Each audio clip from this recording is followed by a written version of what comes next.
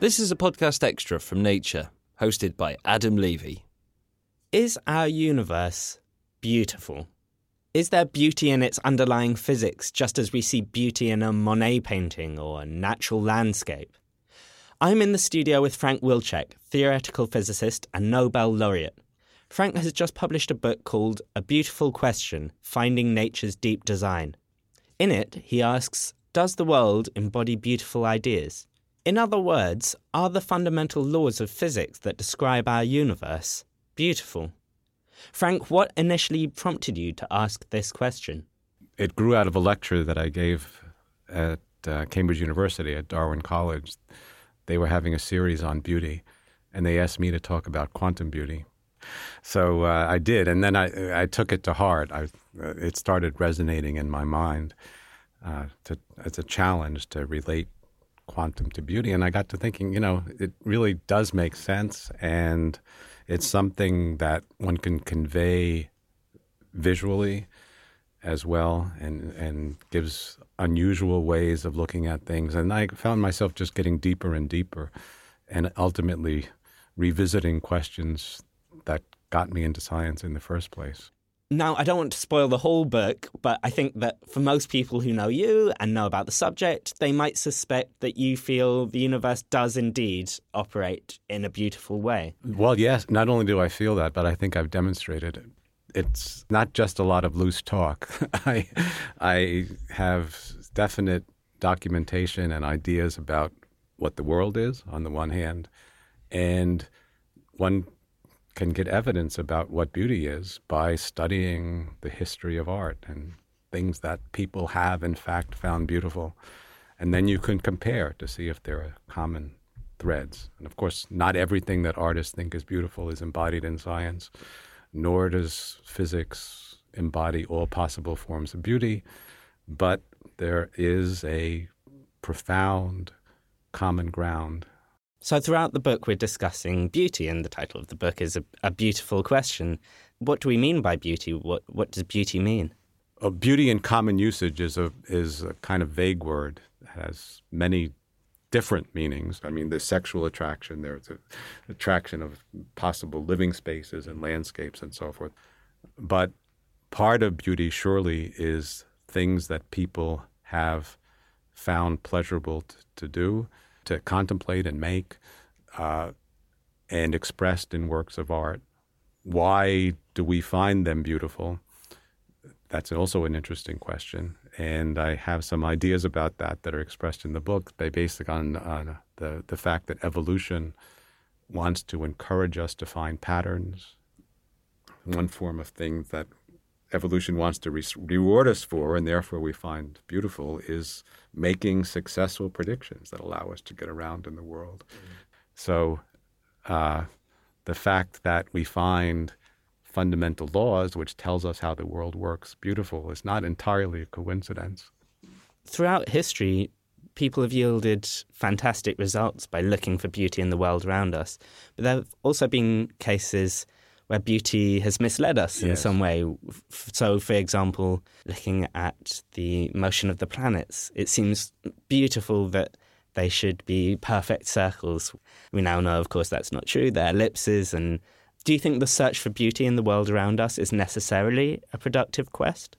It's not logically necessary that beautiful ideas should be embodied in the fundamental laws, but it happens to be true.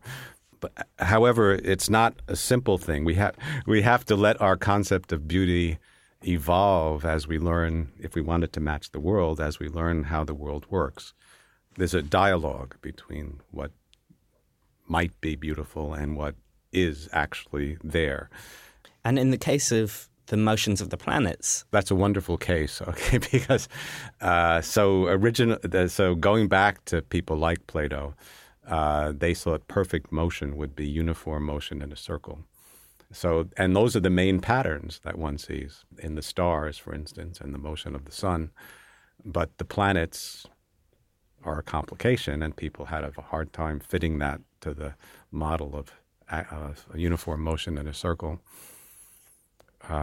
They tried, and found and did fit the data, fit the observations with complicated systems of epicycles and so forth. Anyway, skipping ahead to Kepler, he was very much inspired by this idea of motion in circles and by Plato's ideas about symmetry and perfection of the mathematical laws. But the fruitful philosophy here is trust in beauty but verify. Just hoping that things will be beautiful or asserting they're beautiful is not doing justice to the best we can aspire to. It's not the realization of the laws that's necessarily the most beautiful thing, but the laws themselves. Now, our best description of the beauty of the world around us right now is what many people call the Standard Model. You don't like the name the Standard Model, No, do you? it's a really boring name for probably the greatest achievement of human culture. So I call it the core. So where does the term core theory come from? It just comes from my brain. Okay. And what has the core theory revealed about nature's beauty which simply wasn't perceived about the world around us before? Most striking is when we get down to the really fundamental laws, the laws that govern quarks, the laws that govern gluons and photons. And the equations that govern those are equations that have enormous amounts of symmetry.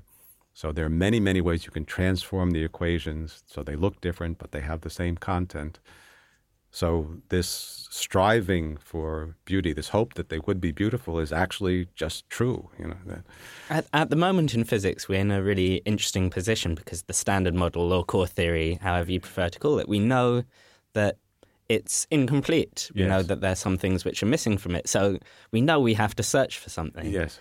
And there are many people coming up with what are generally called beyond standard model theories. How much does aesthetics go into judging these theories when, at least at the moment, there's not any experiment to choose between them? Well, for me, aesthetics is extremely important, partly because I bet on it already in some sense. I think the most plausible proposals for getting beyond the standard model are deeply based on aesthetic principles. In fact, I know they are because I made them.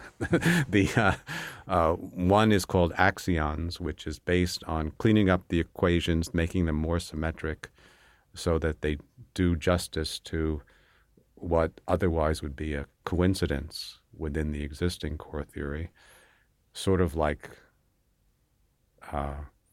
Copernicus explaining a coincidence by changing the existing theory of planets. This is not as big an adjustment, but by changing the equations of the core theory a bit, you can do justice to something that seems to be a coincidence otherwise that leads to the existence of new particles. When people hear about discoveries of new particles, it can sound like, well, these physicists are having fun. But it's like zoology. You discover new creatures, or astronomy where you discover new stars. But it's different because what's important about these particles is not that they're more particles. I mean, that's interesting, but it's that the fact that they lead us to new principles and more deeper insight into the nature of reality. How do you feel about theories which are beautiful in their simplicity and in the way they describe the world, but are fundamentally unprovable? What do you think we do with such theories which present beauty to us but don't give us an opportunity to look for that beauty in the world around us? Well, we try to do better. So if you have ideas that you think are beautiful, try to relate them to reality, because then they'll be more beautiful, first of all, but secondly, powerful and maybe helpful. Can you think of any cases where discovering a deeper truth in the universe hasn't led to something more elegant and more beautiful, has led to something maybe a bit messy or a bit more clumsy? Well, there are still works in progress, and we can't tell what the end result is going to be. At present, there are lots of loose ends in our description of the fundamental forces.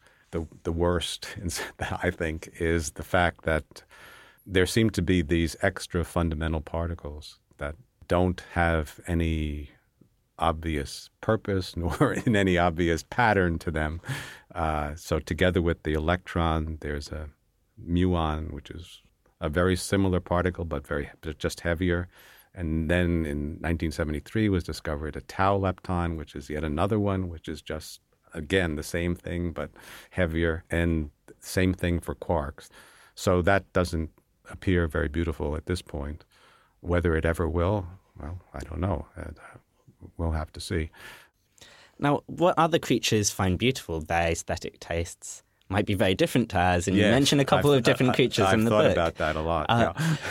So in the book, you discuss the possibility of, say, super intelligent spiders and how easy they might come across the idea of fields, for example, that permeate all of space. That's right. They would find it very natural to think of space filled with materials that vibrate and transmit forces, which physics had a hard time coming to.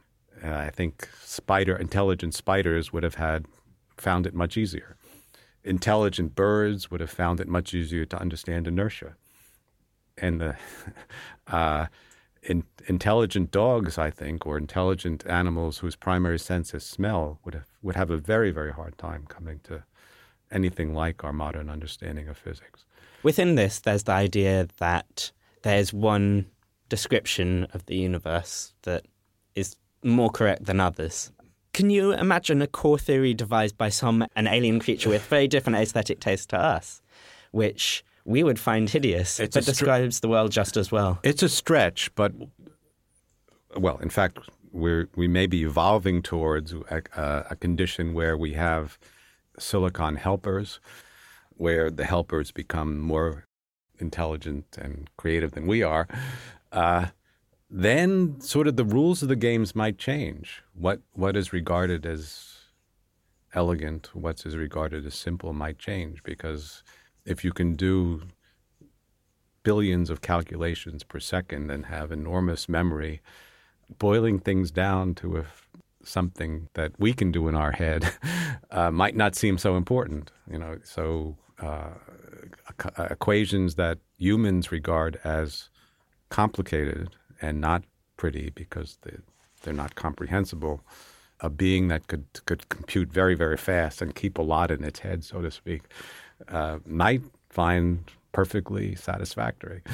I think for many people, this beauty in the world around us leads to a sense of awe and wonder, and what some people would call a sense of spirituality in the world around us. I know the last word in the title of the book is the word design. Do you personally have a sense of spirituality, and does that inform your physics? Well, actually part of writing this book has been to develop such a sense, I guess. Design is kind of a loaded word. I used it to reach out, I hope. And I think it's important not just to tell people that they're stupid or wrong, but to invite them in to say that, okay, this can add to your appreciation of the world. But it's also a reflection of what I discovered in this investigation, that if I was going to design a world, I hope I would be smart enough to use some of these principles of using simple rules that are empowering in the sense that you can build on them like Lego blocks, click together and make exuberant structures based on simple rules. It's a shame because in a similar way to how many consider art and science to be kind of distinct, separate things, I think many consider science to be the enemy of awe and wonder. But it really comes through in the book. Yeah, I definitely want to oppose the notion of what I call crude reductionism. We do have equations that describe the world, and it's very plausible that for practical purposes we've got the equations that can do justice to most of experience. But that's not reduction. That's an insight. And what we really learn is not that the world is reduced by having this description, but that equations, that matter has potentialities that aren't at all obvious. And knowing that and being able to build on it is not a reduction, it's an empowerment. Do you think researching this book has in any way changed your perception of what beauty is or how the world works? Yes, and definitely. Well, it hasn't led me to new equations, but it has led me to new ways of visualizing how we can put the existing laws of the core into images, using especially our sense of color is an excellent model for extra dimensions, for instance. And it was a revelation to me. And really, I didn't think that the laws could be visualized very concretely in colors that change in space. And then on the other hand, people have found precisely those things beautiful was a revelation to me. I hadn't thought about that before. And to me, it's quite a synthesis.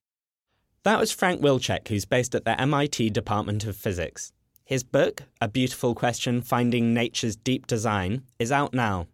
To check out a review of the book, head on over to nature.com/books and arts. I'm Adam Levy.